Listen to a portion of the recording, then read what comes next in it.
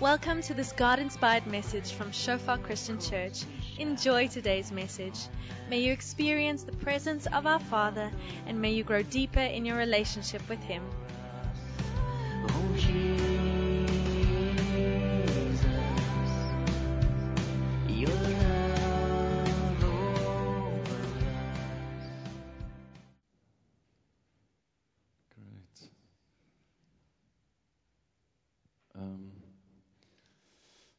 We've had a good month in terms of relationships, and hopefully it's been a blessing. And it's always such a privilege to sow into that area of life as well, and see what God does. Great stuff. Just put this to one side. You guys well? Yesterday earlier, the wind was pumping outside, and there was a bit of a storm. It seems like it's quietened down a little bit. We had an interesting weekend, a great weekend with friends, and we were at a 40th, and we were out at my mom's plot, and we asked the kids afterwards, we asked them what was the best part of the weekend. You know, lots of friends coming over, and kids were playing all over the place. And Emily says, or was it David? Which one? Anyway, they said the pudding. The pudding was definitely the best part. I thought they were going to say, no, it was great. You have the, Mikey's over and friends to play. But apparently the pudding was definitely the highlight. So hallelujah for that. Before I forget, there's one announcement that I forgot to put on there. And we want to send teams to the Tabang Children's Home again this year. So most years, the last couple of years, we've sent teams around end of November, I think. And the idea is to go and just bless the children there. It's near Tabazimbi, and to minister to them around the whole idea of Christmas. And so this year we want to send 2 of November. It's just for the weekend, so it's not a long thing. It's a Friday to the Sunday, and the idea is to just go and serve the children, to have a bit of a celebration, to minister to them, and also that we normally we take a bunch of gifts along to bless them with. So the first one will be the 27th of this month, November, and then on the 11th, Pretoria. Admire and the guys are going to take a team as well. So if you're keen, please talk to me or email the office or send us a WhatsApp that we can make sure we keep you updated, all those details. Okay, great stuff. We are hoping to send a couple of guys down to Live Village. Some of you may have heard of Live Village. They are doing great work down at the coast near Durban. There's a whole village for foster kids and orphans, and it's really incredible to see what God does there. They have got a school, they've got like a training center, they've got a little congregation there, a whole village full of amazing homes that they've created, families that they've put together for these children, and it's really amazing what God is doing there. So we took a team last year. It was really awesome to be able to go. And they've had a really rough year with COVID, and they haven't had any breaks, and it's been quite hectic, obviously, on all of us, but they've been going around the clock. So we really wanted to go and just give the volunteers and the guys that work there a break. So if that's on your heart, that's not going to be a weekend. That's probably going to be at least a week or a week and a half. We haven't got final dates yet, so that's why I haven't announced it. But if you're keen, just let me know as well, then I can keep you abreast of what's happening there. Okay. Probably December, but they said anytime December or January, so maybe December and January, maybe a team in December and a team in January. So we want to work together with some of the other Shofar congregations that are also keen. So that's why it's taking a bit of time to put it all together. But let me know if you're keen, then I'll let you know what's happening. Let me just switch this off for now. Okay, hallelujah. Okay, I'm going to, maybe it'll go a bit bigger. No, left. Other left. Oh, okay. Great. That's fine then. Okay, 100%. Let's pray as we get into the word.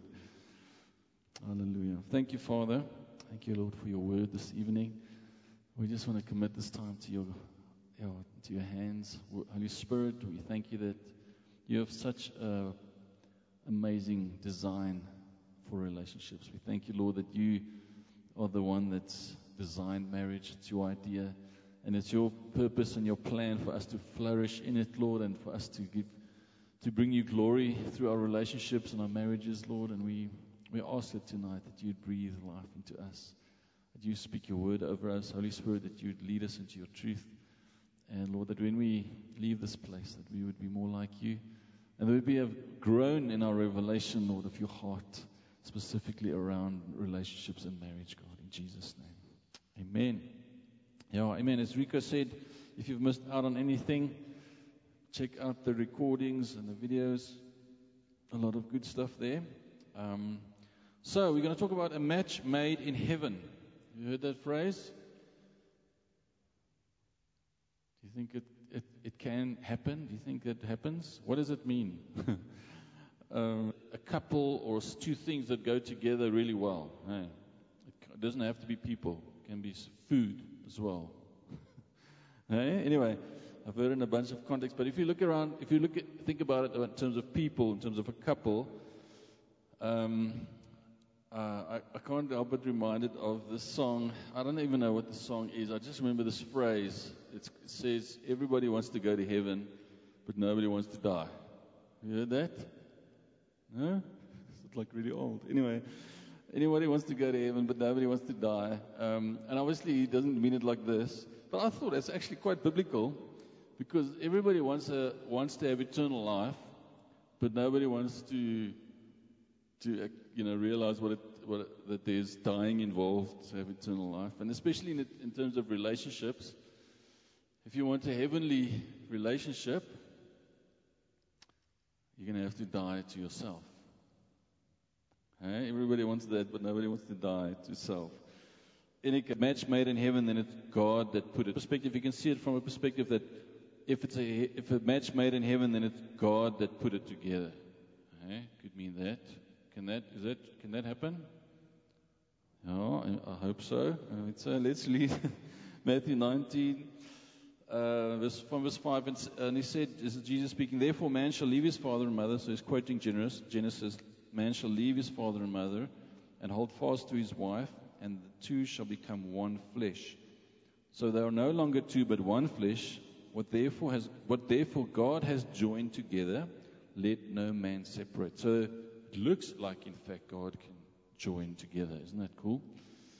And I believe that's also what happens when we come together in a covenant of marriage. God joins us together. Now, on Friday evening, we had a great time doing a Q&A around the relationship stuff. And we had a really great panel. I was really relieved because a lot of the difficult questions, there were some really helpful, very informed couples that could help us out. Those and so there's some really great questions that came out. There's some that we didn't get around to. So there's one or two that came. One of them was before I get to that, actually, what was really cool for me is that when we looked at a lot of the answers, kind of when you get to the gist of it, obviously I'm generalizing a little bit, but it seemed to me like most of the answers and the gist of the answers could almost be brought back to two key things. And one of those was having a biblical understanding of the purpose of marriage and the God's design for relationships. So if you're wrestling through some question about relationships, often that question can be answered by understanding what God has designed relationships for. Isn't that cool? And the other one that we found is that often the stuff that we wrestle with and struggle with in relationships can not only be answered, but the answer to that struggle is to be in a healthy faith community, to be in a family of believers that surround us, that give us good advice, that pray with us, that help us in that season where your brain falls out. Have you noticed that? When you fall in love, your brain falls out and you leave it behind. I'll talk about that in a moment. But anyway, we came down to those two keys. That came up a lot, so that was really encouraging. Then two of the questions were, how do you keep the spark in marriage? How do you keep from drifting apart? Some of the questions said it seems like the longer people stay together, the more they drift apart. And the reality that many of us will know people that, or I suppose all of us will know people that have been divorced, that stuff didn't work out, people have drifted apart, stuff happened, people got really hurt. And I just want us to, right at the start of this evening, just to keep our eyes on the fact that in the face of all that hectic stuff happening out there, God is for marriage. And He's got a beautiful design for people to be together in His purpose and in a glorious place, a glorious covenant that He calls marriage. And it's amazing, and it's beautiful, and it's godly, and it's not easy, it's not comfortable, but it's just beautiful. Okay, so let's just remember that, and I trust that some of that will come across this evening. And one other thing that one of the things that we mentioned is that one of the keys in terms of keeping the spark alive and stuff like that is let me get the right word, to have healthy habits right from the start, to put yourself as a couple and to grow in some healthy habits. And I want to talk about one specific one in a moment. But before I do that, a large part of when people talk about the spark, okay, now if you ask people here, they'll probably talk about different things, but one of the things that people talk about when they talk about the spark in a relationship is what we call infatuation. Okay, you heard that word? It's a big word. Infatuation. In other words, when I was infatuated with Erna, I was so in love. I told the guys on Friday, I never used to study in the library at the varsity. But when I realized that Erna studies in the library, suddenly my study patterns just ramped up. I became a very diligent student in the library. And I figured out what her favorite spot was, and I just happened to run into her there a lot. And I studied a lot in the library. I don't know how focused the studying was, to be honest. But what happened is, if campus was here, and Anna's residence was here, my flat was there. I used to cycle the opposite direction of my flat. Just maybe, I'd run into her, so I'd cycle around. Anyway, so it's amazing. It's a great season. What happens? The problem is what happens when your brain falls out is your discernment also is not so great. So your heart is obviously involved. Lots of emotions. And what happens is we do something which we call idealization. So you ascribe strength to this person that they don't really have. And you ignore any sign of weakness. You just don't see it.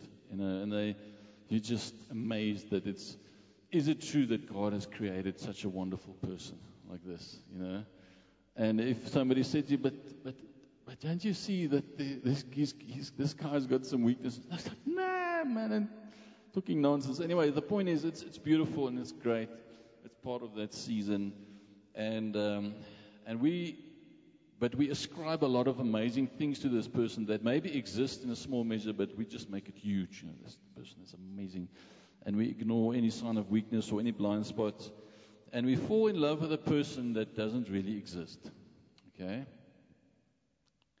And which is great. It's part of the process. It's not a crisis. But what we have to realize is that doesn't last. Okay. And although it's amazing and it's beautiful, one of the biggest lies around marriage is that infatuation is the pinnacle of marriage. But that can't last. Even they said, the guys that have studied these things, that even neurologically, They've studied this thing that happens when your brain. They studied. I don't know. I came upon that phrase now, but anyway, you know what I mean. They studied this thing. They reckon neurologically it can only last for 18 months, a year, 18 months, maybe max 2 years. It can't last longer than that, unless your brain is damaged in some way, apparently. But so because what happens here is, if you want to achieve real intimacy, one of the definitions we can give to intimacy is to be fully known and fully accepted. But you cannot fully know somebody. You cannot fully accept somebody unless you fully know them. And in that season of crazy, amazing stuff going on, we don't yet fully know one another. Can you see what I mean? So there's a soberness that has to come in, that we realize that we have created this mirage, this kind of image of somebody that isn't really accurate, and that for us to really mature and grow in our relationship to a point where we're going to flourish for a long time, we're going to have to grow beyond that place of infatuation and realize there's something amazing, much greater, much more beautiful, that is that intimacy of fully knowing that person, knowing their shortcomings, knowing their blind spots, knowing that they are indeed not perfect, but still accepting them fully and still choosing them. Isn't that cool? That's better than infatuation, don't you think? Anyway, so part of that, so my question is this: what happens? How do we get to that point? What happens after that infatuation has faded away? How do we keep a spark there? And I just want to talk about one key thing. I mentioned a couple of dynamics around it. So one of those keys is to create healthy habits early on. And one of them is not just a habit, it's actually a bit of a mind shift. And I want to talk about that this evening. It's not a new thing, it's not a random new theory. It's actually in the wedding vows that most people use. You might have heard it before. So in the wedding vows, I'm not going to read all of them, but many people use these vows, and one of the phrases that we use is, I promise to love you and to cherish you and to honor you in the Lord. Love, cherish, and honor in the Lord. Huh? Have you heard that? Yes? Some people have to learn this. You don't have to know it off by heart. Don't stress. But love, cherish, and honor in the Lord. Okay? So, have you heard many sermons on love? Yes. Hallelujah. I'm very happy to hear that. Have you heard some about honor?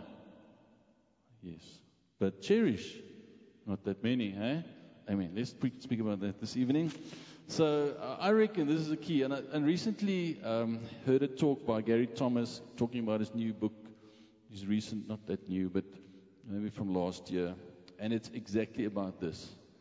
And he says that the title of the book is Cherish, the one word that changes everything for your marriage.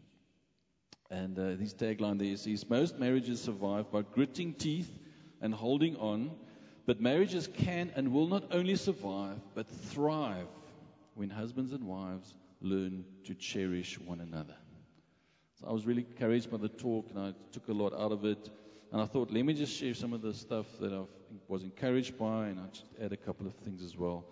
And his question is, instead of just loving and honoring and supporting my spouse, how can I truly cherish them, and what does it really mean? So, in terms of,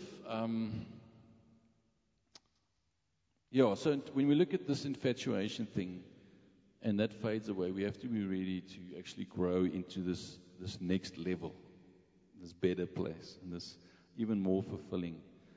Cherishing and coming into the place of cherishing one another is way more fulfilling. That place of intimacy is way more lasting. And it's something one can build, something that you can invest in, you can grow in, and you can build in it, build into it. Okay. All right, so let's quickly look at this Oxford Dictionary, online dictionary definition. It's a good place to start. So a verb, cherish, the verb cherish means to protect and care for someone lovingly. And then a bunch of words that go with that. To adore, to hold dear. That's not on there. Sorry, go back. Thank you. To adore, to hold dear, to love, to care very much for, to feel great affection for, to dote on, to be devoted to revere, to esteem, to admire, to appreciate, think the world of, hold in higher esteem, care for, look after. It's amazing. It just goes on and on. This is not a biblical definition. This is the Oxford Dictionary. Isn't that encouraging? To tend, protect, preserve, shelter, keep safe, support, nurture, indulge, put on a pedestal. It just goes on. And another way of saying is to hold something dear, something, not someone, to treasure, to prize, to value highly, to hold dear. And the opposite is to neglect. Okay. And I just want to help the guys out here because I think I've lost some of the guys now. So I want to help you out because I'm also a guy. Just think for a moment of that car, that most amazing, it may not be a car, but your most prized possession. So for some it might be a motorbike, some it might be like a hunting rifle, or at one stage in my life it was a bicycle, not just any bicycle, let me just say. For some it might be that car that you've dreamt of, you've worked really hard, you've earned enough cash and you've bought it. The thing about that prized possession is only the best is good enough for this thing. Okay? So if it's a car, you can't take this car to any car wash. Ladies, just you need to realize that. Because all car washes are not equal. So you find that valet place that knows how to treat the car well. You guys get what I'm talking about? Or whatever that thing is, only the best care is good for this thing. So you spend extra money. Some people will think, wow, why would you spend that kind of money on this thing? That's what I'm talking about. So that's what cherish means, is when you give a lot, and you give only the best for this thing that you prize so much. It's worth so much. That's what cherishing means. Okay, you with me? Okay, guys? Same page now. Okay. And he uses such a great example about the mindset that we have to have. And my daughter Emily, she's 4. She's turning 5 on Tuesday. Isn't that amazing? I must admit, it's a little bit scary for me. She was a baby just the other day. Literally. And then suddenly she was a little girl, and now she's 5. And she's going really too quickly. I often ask her, Emily, what am I going to do if I don't have a little girl anymore? Where can I find? And she says random things like Pick and Pay and stuff like that. In any case, she doesn't understand that I don't want her to grow up. But in any case, she's turning 5. She loves ballet. You get a dancer guy. I went to check. He's called the ballerino. Learn something new in church. Okay. Any case, so what happens is this lead ballerina, she is the lead part. And this guy, although they are exceptionally good. You must watch these guys. They're as fit as anybody you can imagine. They're very strong. And their job is to make this ballerina, although she's so good already, they have to make her look better. So they help her to go higher. So they lift, they help them turn and twirl and do everything even more spectacularly than they can do on their own. You get the picture? So their job is to make them amazing. And then when the applause comes at the end, often you'll see the prima ballerina in the front, and the guy will just disappear into the shadows. His job is done. She gets all the applause. And that's the mindset. How can I make my spouse shine? How can I do everything I can to make the world see how beautiful they are, how amazing they are? How can I lift them up? How can I encourage them? How can I strengthen them? I don't want the limelight for myself, but I want to see this person flourish in what God has called him to do. Amen. And he says this is the kind of mindset that we need to get in terms of cherishing one another. I want to do whatever I can to see you flourish and see you blom, like the Afrikaans people say, to see you really thrive in what God has called you to do. Okay, so that's the kind of thing we're talking about. And he says that what he found is the key, and I can really see this in terms of when he started, when you as a guy, for instance, now because he's talking about the perspective, and I can also talk from that perspective, is when you start to take pleasure. When you start to take pleasure in your wife's pleasures, when you start to think, wow, I'm really taking pleasure in this because it means something to her. Amen. Now, I wanted to ask when last were you at a wedding? But let's not ask that, because I think it's been a dry year for weddings. But but just to try and remember the last time you had a wedding. Often people look at the bride, right? When she comes down the aisle. That's kind of the thing people do. And then the pastor and the bridegroom, the guys at the front, they just feel a little bit left out because everybody's just like. But I've noticed these days what they do is that a lot of the photographers and they want to check out what's going on in the bridegroom's face. I want to check his response as well.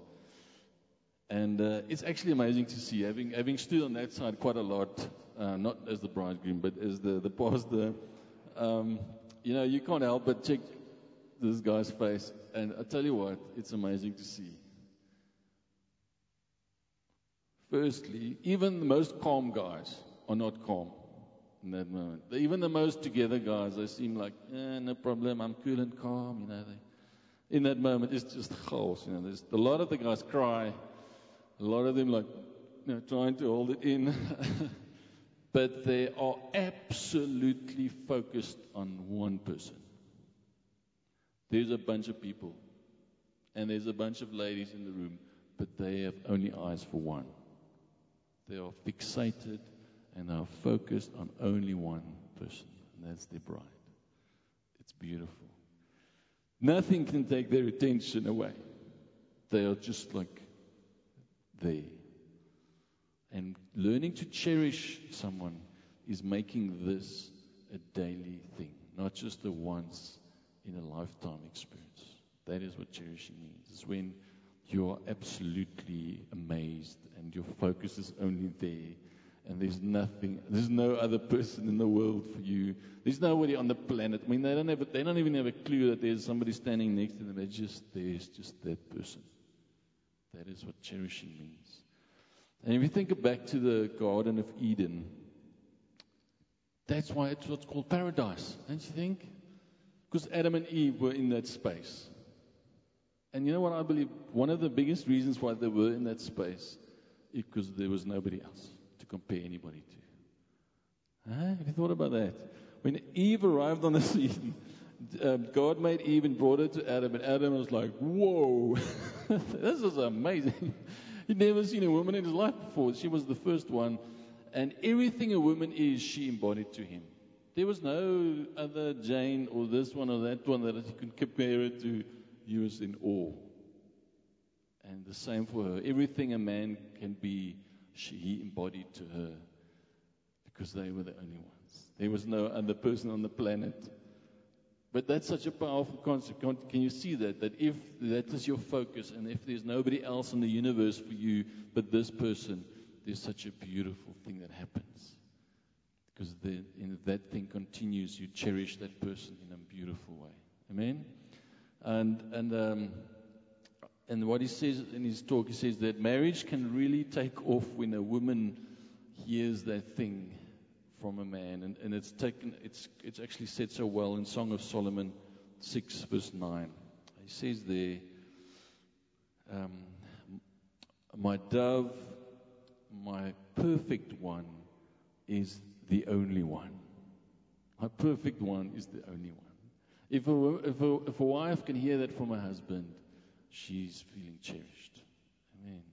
My perfect one. In other words, you are beautiful and perfect to me. I need nobody else.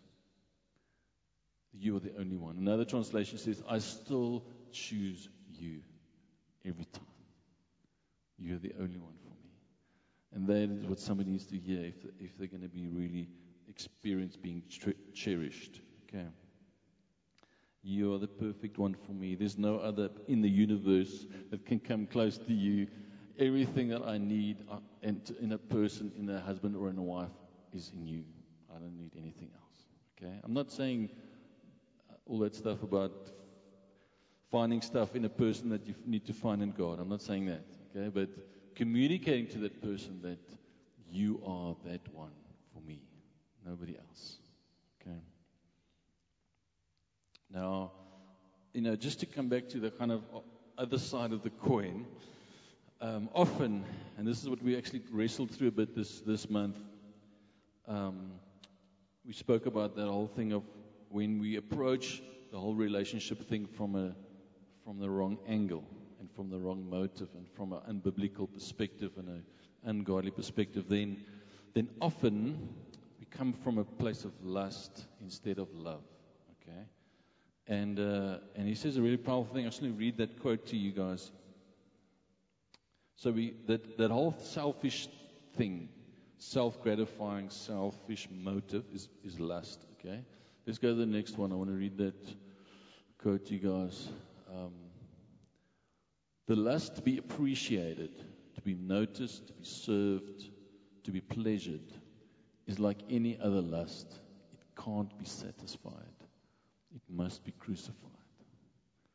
It can't be satisfied. In other words, if you go into a relationship or into a marriage with that kind of lust, there's nothing that person can do to satisfy that. There's no amount of attention that they can give you that's going to satisfy that. Because it's never going to be enough. It's always going to be the thing of you not appreciating me enough. You're not,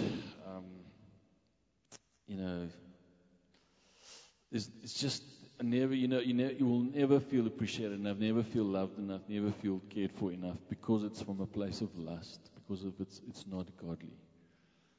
And that kind of lust, that is not love, that is I want to take place of coming from, I need something to make me whole, something to make me feel better. That is something we need to bring to Christ and allow Him to deliver us from that. Amen?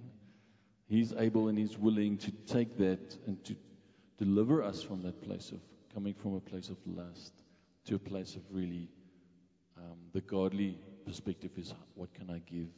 How can I give? How can I serve? How can I honor? How can I revere? How can I serve you? Okay, so just make the distinction that is something that cannot be satisfied, and it's something that we have to crucify. We have to die to that thing, bring it to Christ, and allow Him to deliver us. Amen. Okay, thanks. Good. Okay, so just in terms of one of the keys in terms of this can go both ways, but for the ladies. He mentioned it for the ladies, but I think it goes both ways. He says from the start, maybe this is a healthy habit from the start, is to make a commitment towards contentment. Okay, because now the reality is we are not in the garden. There's other people around. Okay?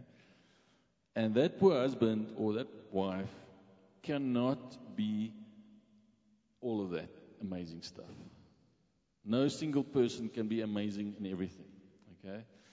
And to right from the start have a commitment to be content with your person and to be amazed by to be content with who they are and not to only focus on who they are not. Does that make sense?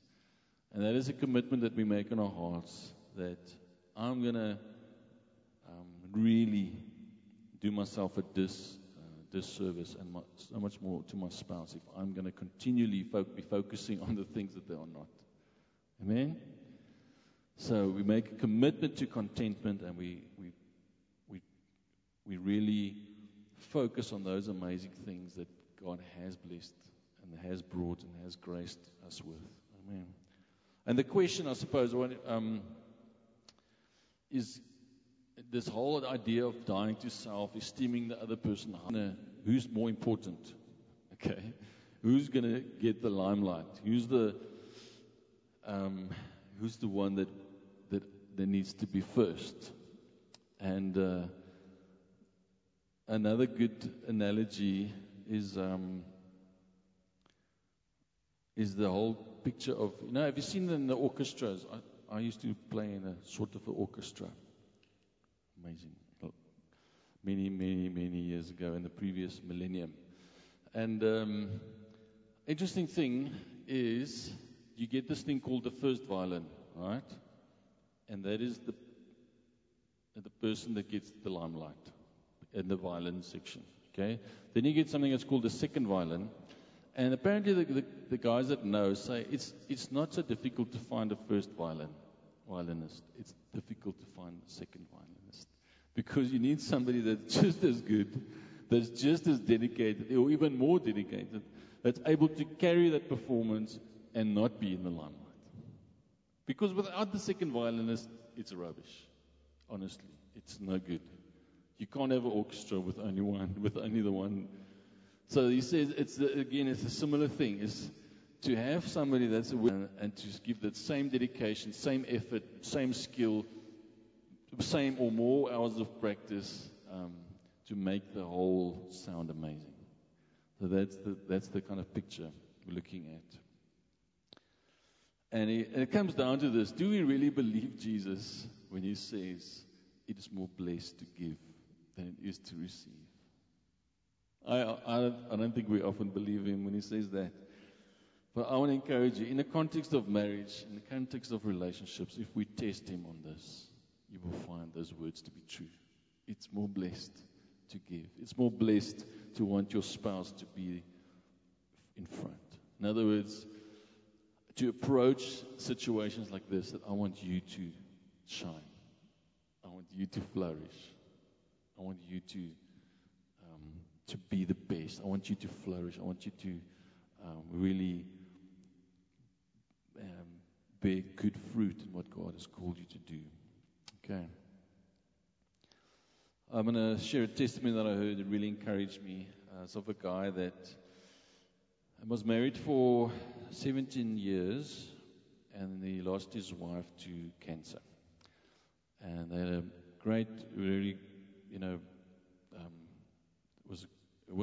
was a good marriage. They were blessed, but she got cancer about 12 years in, and it got more and more difficult. And the last couple of months, obviously the last 5 years, but then the last months, he cared for her 24 hours of the day. Everything she needed, he did. And he nurtured her, he cared for her, he did what he could, and then she passed away. And he went into a season of singleness, and then he married again. And his testimony is this: he says that his second marriage was so much more fulfilling. It's nothing to do with his second wife being more excellent or anything like that. He says the big shift came because his attitude had changed completely. He says regardless of his first wife or his second wife, his attitude changed completely. And he experienced an absolute powerful change in his second marriage. And he says what happened is, after those years of serving and those intense months of doing absolutely everything, he went into a season of being single where he had to do everything. And then he married again, and he continued to do similarly. And he continued to serve, and he continued to put himself second, and he continued to do everything he could possibly do. And he said it absolutely changed him, and his attitude towards this relationship. And in the end, he was more fulfilled, and he was amazed by how beautiful and how different it was. Isn't that amazing? And he confirms this thing. He says, regardless, may sound hard, but regardless of what your spouse does, if your attitude is to cherish them, your marriages will thrive.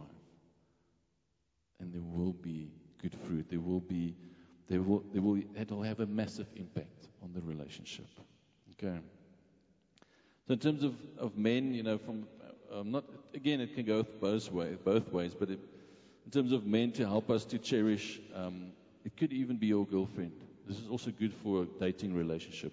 This is good dating advice as well, not only for marriage. Treat God as your father-in-law or prospective father-in-law. Does that make sense? So, that time when you go visit the parents the first time. Okay?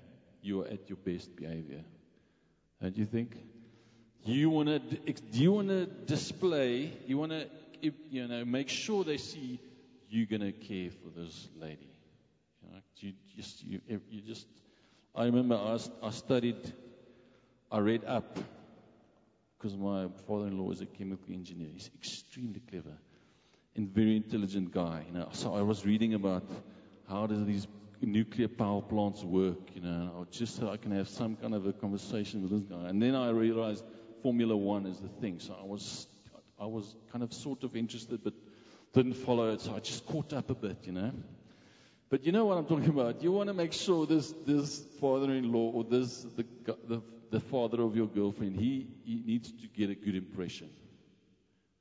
But how much more powerful is it than when we treat our girlfriend or spouse in a way that honors God as her father? And even, when talk about physical boundaries, I want to throw this one in often. I want to say, just treat her in a way that will please her dad, who is God, who is the one that can zap you with a lightning bolt. That one. That will put the fear of God in anybody. Amen? In terms of physical boundaries. But that's what I'm going to tell any little boy that wants to come visit my daughter. Except also for the shotgun behind the door. Anyways, we'll have a good talk. But isn't that powerful when we start to when we relate to God as our father-in-law in terms of being the dad of my spouse? And how can I honor and cherish and treat my wife in a way that honors God, in a way that brings glory to Him? Okay, just a tip there. Okay. And what it comes down to is to have this focus, and this, again, is for both parties. It comes through in Romans 12, verse 10. I want to read this for us.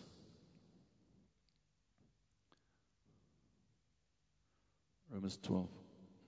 Love each other with genuine affection. And take delight in honoring each other. So love each other with genuine affection. Another translation says, outdo one another in showing honor. So I'm going to try my best to outdo my wife. I want to just be one step ahead. Wasn't that an amazing dynamic? So if she's having a bad day and she's not on her game, I'm going to have a bit of an easier day. But she's stepping it up and she's really blessing me and honoring. I'm just have to put up my game a bit and think of something creative and just bless her a bit more. And if we come from that perspective of I'm not just going to hang in there and grit my teeth, but I want to outdo the other one in showing honor, in blessing, in encouraging, in supporting. I'm going to outdo them. And that's what Scripture says. Loving each other with genuine affection and trying to outdo one another. That's a good space to be in. That's a place. And you know what?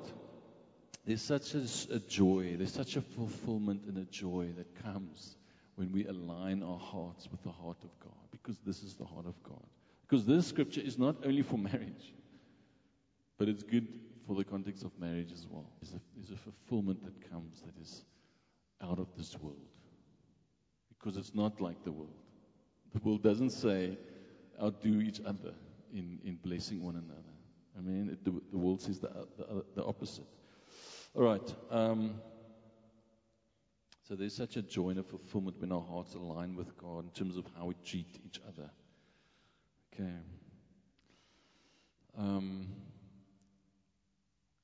There's he mentioned this great example that I want to mention as well. He said he saw this couple in an elevator. He also got in, and they were already in there, and the man was standing in front of the buttons, and no buttons had been pressed yet. And they were going to number 9. I think his wife said number 9, and then he said, yes, okay, cool. And then he couldn't find number 9, and he was like, he just rattled, and he couldn't find it.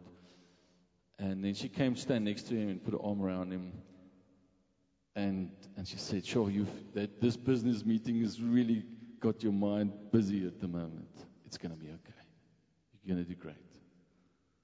And it's such a beautiful picture of a moment where she could have, ridiculed him, saying it's just there between 8 and 10, or, she could have had a jab at him, or she could have made a joke, or, belittled him a little bit there to encourage. Chose to have understanding for where he's at and show compassion and to actually encourage. But powerful picture of going beyond the little bit of the moment and actually seeing where the person is at. Amen. Okay, I'm going to start closing. But I want to mention just something briefly that I believe is important. When we think of that season of infatuation, it's like having rose-tinted glasses on. Like everything looks rosy and amazing, and you have these glasses on, and everything you look at. When you look at that person, you just see Måneskin and Rosa, and everything is beautiful. But if we're not, especially in marriage specifically, if we are unable to make the proper adjustments when that fades away, and we're unable, specifically in major life phase changes. Suppose like when children start a family, children come, that's a major change. And it's really dangerous when we are unable to make proper adjustments around how we handle these things. And again, the community around us is so important to help us navigate that. But if we fail to make those adjustments, those rose-tinted glasses, because of disappointment, because of hurt, because of difficult things we work through in life, which is life, because of all those things, if we don't make adjustments and don't handle those well, it's and I've dealt with couples like this. It's really sad to see, but there's so much hurt, and there's disappointment, and there's discouragement. Then these rose-tinted glasses turn into contempt-tinted glasses. It's hectic to see.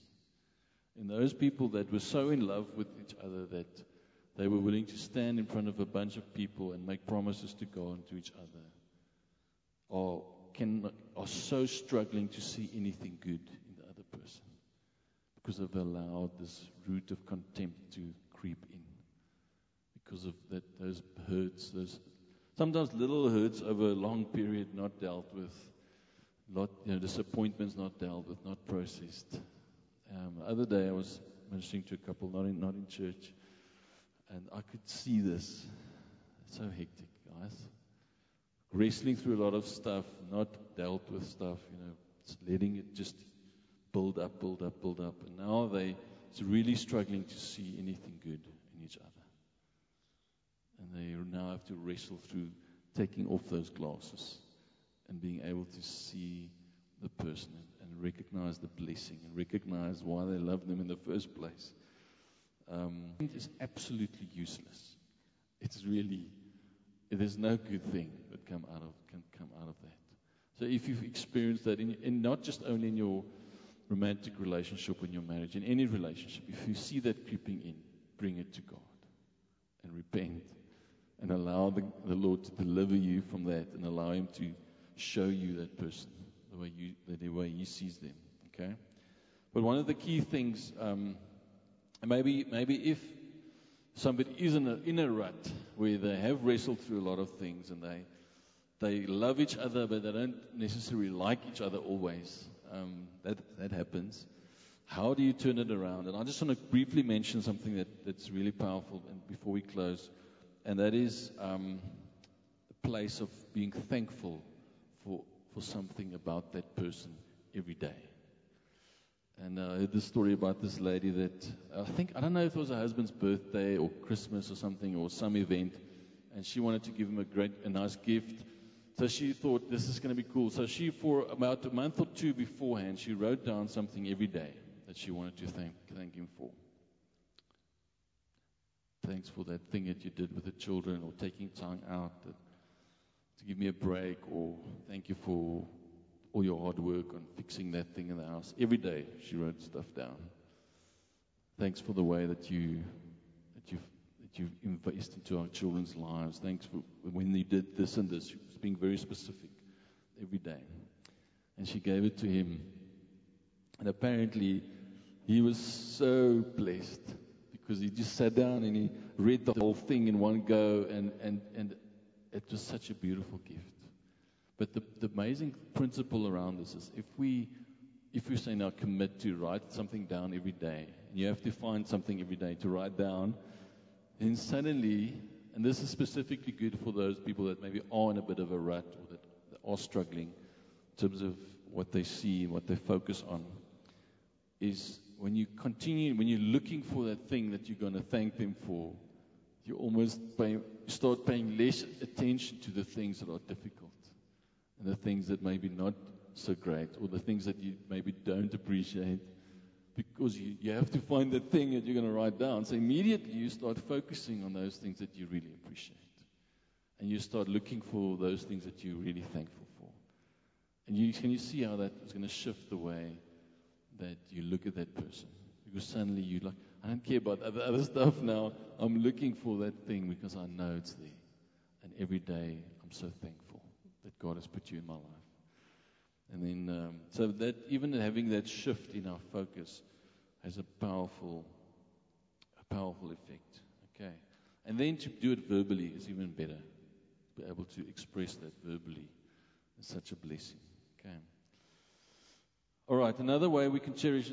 I'm almost at the end. Is very long, so you're welcome to go and look at that. But a great example that he mentioned is. He mentioned a young couple. He was watching this couple. They came in with a couple, young married couple, with a friend of the husband, and they came into this meeting and they were listening to this preacher or this message, and they were sitting together. And every time there was something funny, and the people laughed, the young wife would look to her husband, kind of to share that laugh, but he would be looking to the buddy. And they were like, yeah, that's funny, And then every time he made a cool point, it was like, yo, that's hectic, or something. Did you get that? She would look to him, and he would be looking to his buddy. And he said it was quite crazy to see, quite hectic. He says, within a couple of minutes, her face went from, wow, this is cool, this is such encouraging, this is amazing, to just blank, really just hanging in there, making it through this.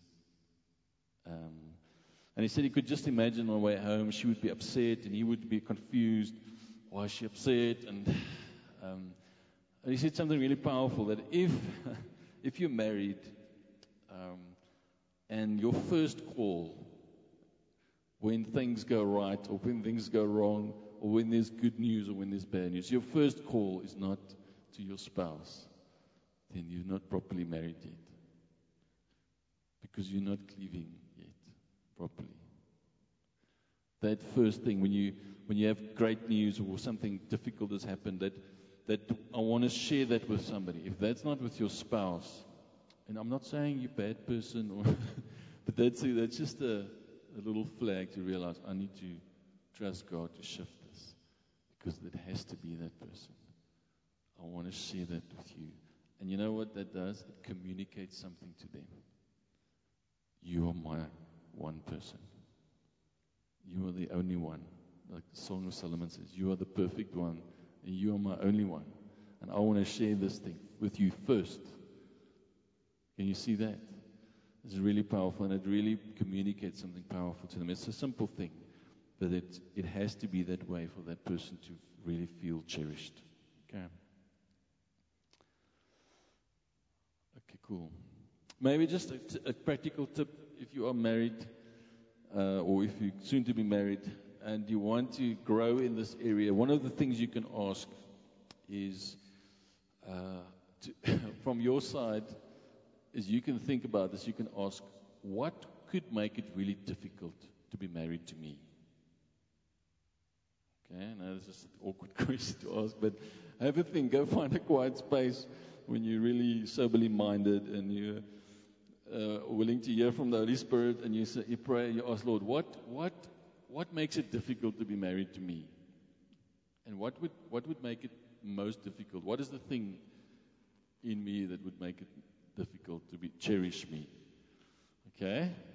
And then try and make it easier for your spouse to cherish you, because there are ways we can make that easier. Okay? Yes, theoretically they should accept us just as we are, regardless. But in reality, there is a lot we can do, amen, to make ourselves more easily cherished. Okay, and then the other thing you're speaking to your other person, your spouse, you can ask them, when did you feel most cherished by me? In other words, that's on the positive side. In other words, how do you experience being cherished? What does it mean to you? Because this is one of the things about this concept, is it's not a cut and paste. I can't tell my buddy, Yoka, when I did this, and she felt it, Because what could really work amazing and what could really bless Erna a lot might be the exact thing that would not bless his wife. Okay, the principle is there to look out for what's going to bless them, but you can't cut and paste. You can't just assume this is going to bless somebody. You're going to have to put in the hard yards to get to know this person to a point where you know what is going to make them feel cherished. Okay, the love languages play a big role there. I'm not going to go into all of that, but you're going to have to trust God to grow in your revelation, to understand this person to a place where you know how to make them feel cherished. Amen. Okay, cool. That person can get that message that you are my only one. You are the perfect one for me. There's nobody else. You're the one. Okay, let's read from Philippians chapter 2 to close.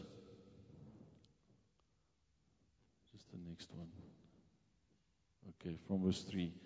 Do nothing from selfish ambition or conceit, but in humility count others more significant than yourselves. Let each one of you look not only for his own interest, but also for the interest of others. Have this mind among yourself, which is yours in Christ Jesus, who, though he was in the form of God, did not count equality with God a thing to be grasped, but emptied himself, taking the form of a servant, being born in the likeness of men, and being found in human form, he humbled himself by becoming obedient to the point of death, even death on the cross. This is again, this scripture is not for marriage alone, but how powerfully does this describe what we're talking about right now? Is that when we emulate Christ in our relationships, when we seek to be like him, when we humble ourselves, when we put ourselves second, when we come as a servant, that brings glory to God. That is what Christ did to the point of death. And that brought glory to him. Amen. So the world says the opposite. The world says, take what you can. Accumulate as much as possible. Step on other people. Gather as much as you can for yourself. Have you heard that phrase recently? He did well for himself. We think, yes, that guy did well for himself. It's actually terrible. But that's what the world says, Gather, and all of that will mean you're going to have a fulfilled life. God says, empty yourself. Give as much as you can. Lose your life for the sake of the kingdom. Lose your life for the sake of others. This is what the gospel says. And there you will be fulfilled. Similarly in marriage, the kingdom is upside down. It's not like the world. Amen. Let's stand this evening. I just want to close pray a bit together.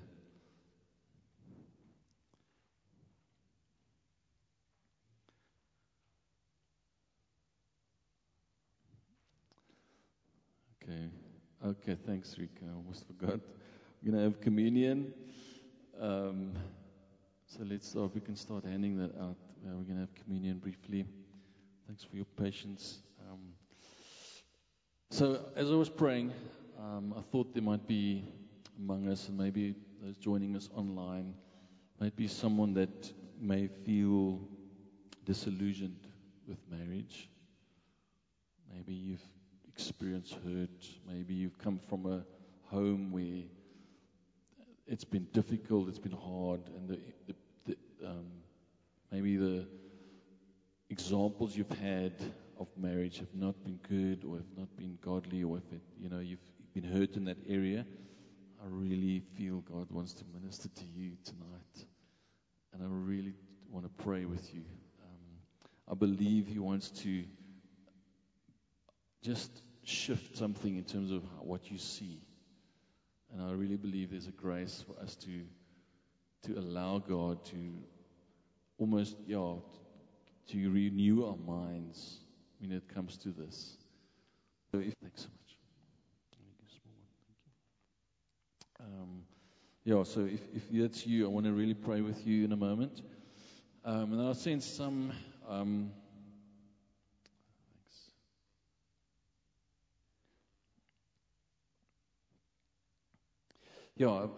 and similarly, maybe you in a place of discouragement around marriage or around relationships.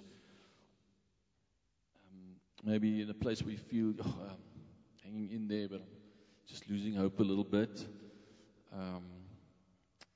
I really feel that God wants to speak into that situation, into that place. He wants to speak hope and life. And He wants to renew your strength. And I really believe God wants to restore a place where you are able to see what He sees, and you're able to hear what He speaks over your life. So I would like to pray for you as well, if you're in that space, and you feel you're just tired of living for yourself. You've tried that, and you realize there's no fulfillment in stepping on others and just taking and living as the world does. And I really believe that the Lord is extending an invitation this evening for us to lay down our lives again and to say, Lord, I realize that it's in losing my life that I can gain life. That's what the gospel says. When we lose our lives, when we give up our lives into His hands, that's when we gain eternal life. Amen. So let's pray. Father, we thank You for Your word this evening. Hallelujah, God. We thank You that, I'm just amazed again, Lord, by the beauty of Your plan, the beauty of Your design, the glorious, amazing, and we just want to give praise and honor and glory to Your name, God. Nobody could have thought this up. No human person could have come up with this idea, Lord, to have this relationship between one husband and one wife in a covenant relationship, illustrating the glory of the relationship between Jesus and His bride, Lord, and illustrating that to a hurting world, God. We're so in awe of You, Lord, and Your goodness. And this evening we humbly come and we acknowledge, God, that through so many things that we see around us, and maybe the things that we've experienced ourselves, that often that picture is marred, and it's skewed, and it's damaged, and it's not what you've designed. And we ask in the name of Jesus that You would tonight come and renew our minds again, Lord. That You would deliver us from evil in terms of our thoughts and our convictions and the hurts that we have around this space in our lives, God. And we ask, Lord, come into this area of our lives, and come, let Your kingdom come here, Lord. Let Your glory manifest here, Lord, in Jesus' name. Lord, in this evening as we take communion, Lord, we We're so thankful for the cross. We're so thankful for the new and living way that you've made for us through the blood of Jesus. We thank you, Father, that you did not only send us an SMS or a WhatsApp or a letter to say, I love you. You sent your Son in the form of a man, and you demonstrated your love for every single one of us by sending your Son to the cross, Lord. And Lord Jesus, you demonstrated your love to us by not just saying you're forgiving us, but dying on the cross, taking our sin upon yourself, taking our pain, taking our hurts, taking every disappointment and hurt and everything, even around relationships, every broken marriage, every pain that goes with that, every disaster in relationship, every experience that we've had on an emotional level, every pain and hurt, and you've taken that upon yourself. And you have taken our sin upon yourself, and you've taken every curse upon yourself, Lord. And thank you that you didn't stop halfway, that you died, you bled, and you died, and you endured the torture, you endured the cross, and you overcame death. You overcame sin. We stand in awe of you, Lord. And this is what we remember when we eat this bread together, Lord. We remember your body that was broken for us, Lord. Let's eat together.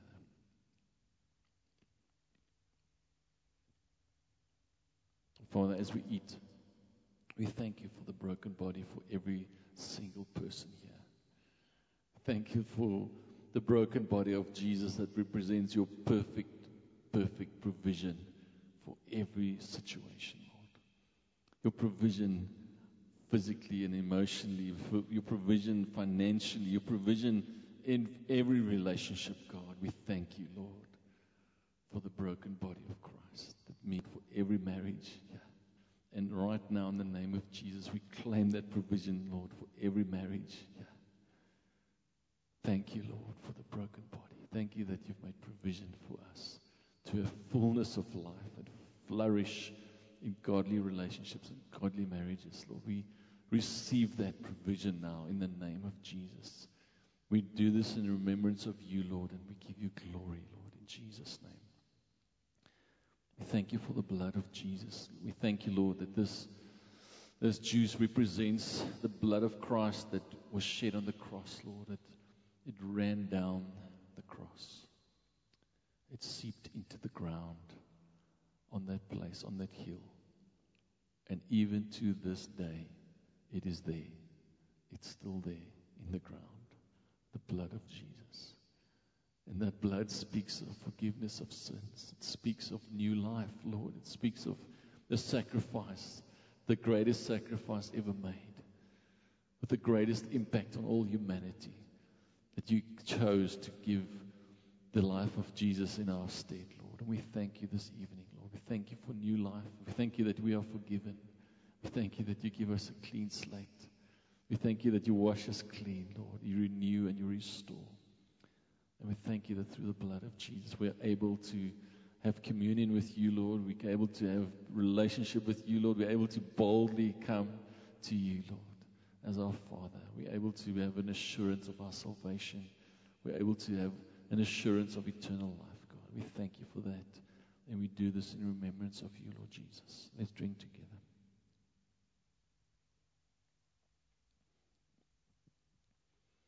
Hallelujah. As every eye is closed this evening, if you're in that space right now where you realize that even though we've prayed and even though we've taken this communion now, you're not even sure what this means. Maybe you actually know that you're not right with God. Maybe right now you are in that place where you realize you've been living just for yourself. You've been trying so hard to be okay, to live some life of meaning, that you're not sure that you have eternal life. This evening, I believe the Lord is right now. He's inviting you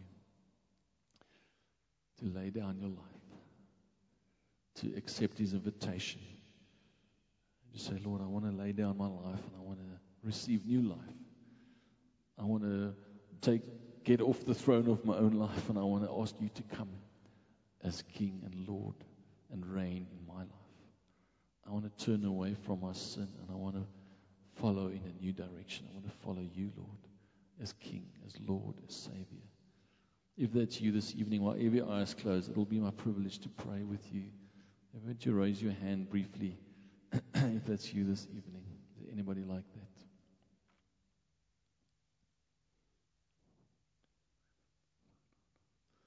Hallelujah. Father, so we thank you for the cross, Lord, and we thank you for your provision. And we speak life and hope into every heart, Lord, in the name of Jesus. And we thank you, God, for marriages. We thank you for relationships. And this evening, we trust, Lord, for every single marriage, relationship, family represented here, Lord. And we ask in the name of Jesus that by your grace and by your blood and by the power of your resurrection, that you'd lift every relationship to the next level.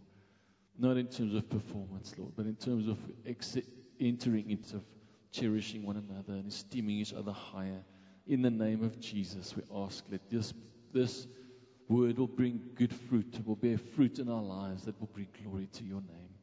Lord, that the world will see your glory on our relationships, Lord, that the world be drawn to Christ through our relationships, God, that many will come to Jesus because of the light that shines through our marriages and through our families and through our relationships, Lord, in Jesus' name. Amen. Amen. Thanks so much for your patience this evening. It's been a long service. I want to really encourage you, if you need any prayer this evening, specifically those things I mentioned before, being disillusioned with marriage or being discouraged or losing hope, any of those things, or if you have any other prayer need, whether you just need prayer for healing or whether you need prayer for provision or whatever your prayer need is, or even if you want to pray for somebody else, I'd love to pray with you. I may not have the answer, but I know that Christ has already made a way. Amen? So please come to the front if you need prayer. There's going to be some other guys helping me pray as well, some leaders. But have a wonderful evening. Thanks for joining us. Join us for some coffee and tea outside under the roof there. And if you're not in a small group and you're keen, just speak to one of us. We'd love to connect you. Amen. God bless.